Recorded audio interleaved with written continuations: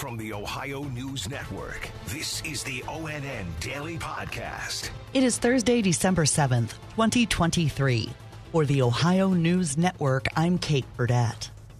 The Ohio Senate passed and sent to the House a measure that would allow medical marijuana dispensaries to sell recreational pot and for it to be available in as soon as 3 months instead of the original time frame of next summer or fall at newly created dispensaries as approved by Ohio voters last month under State Issue 2. In a press conference after the Senate passed the bill, Governor Mike DeWine said he supports the changes made and wants the bill on his desk as soon as possible. We all have an obligation to make this work and to try to protect people who, don't want to be exposed to marijuana smoke, but also the people who are consuming marijuana to make sure that it's pure, that is, in fact, it is safe. The bill would also reduce the number of homegrown marijuana plants allowed, restrict the maximum amount of THC in recreational marijuana products, provide automatic expungements for any conviction involving 2.5 ounces and below upon application to the court, and increases the tax on recreational marijuana products from 10 to 15%.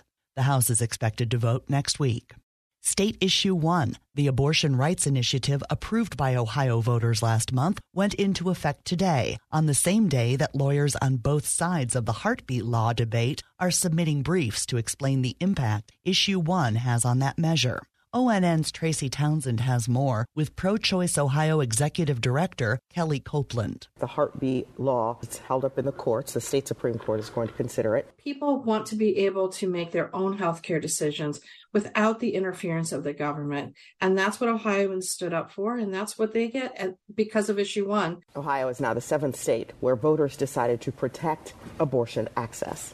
I'm Tracy Townsend. Health leaders in Columbus are warning about a syphilis outbreak in the city. ONN's Yolanda Harris reports. Officials are urging those who may be at risk for the sexually transmitted disease or exposed to contact their doctor for testing. Syphilis is transmitted through unprotected sexual conduct. Antibiotics can cure it, but if it's left untreated, it can cause long-term damage to your heart, brain, and nervous system. I'm Yolanda Harris. Ohio's minimum wage is set to go up at the first of the year. More from ONN's Kaylee Kirby in Toledo. This means wages for non-tipped employees will go up 35 cents to $10.45. Workers who do receive tips will then make $5.25. This wage increase will apply to employees of businesses with annual gross receipts of $385,000 per year. The current federal minimum wage is $7.25 an hour. I'm Kaylee Kirby.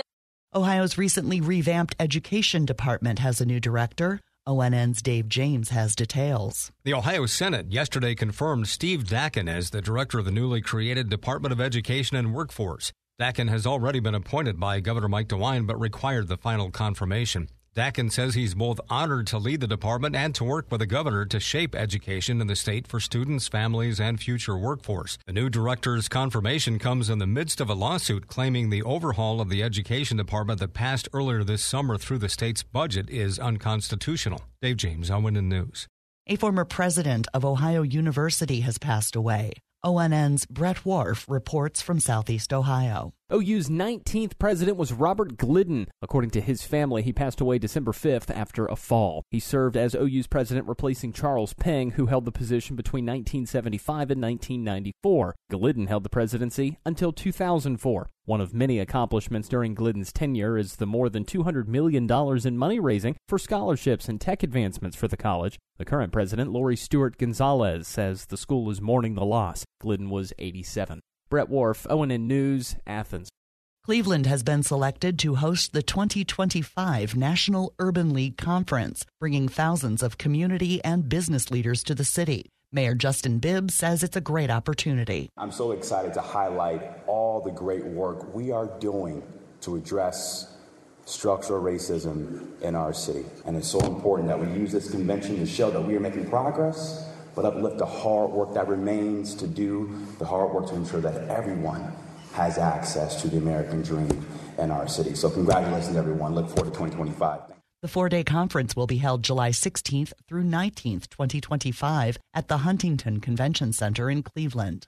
And there will be a big soccer match in Columbus on Saturday. ONN's Dom Tiberi has more with Columbus Crew midfielder Alex Matan. Columbus Crew are hard at work these days getting ready for Saturday's MOS Cup match that will be played in Lower.com Field. The title is on the line. The Crew's going to take on the defending champs, Los Angeles FC.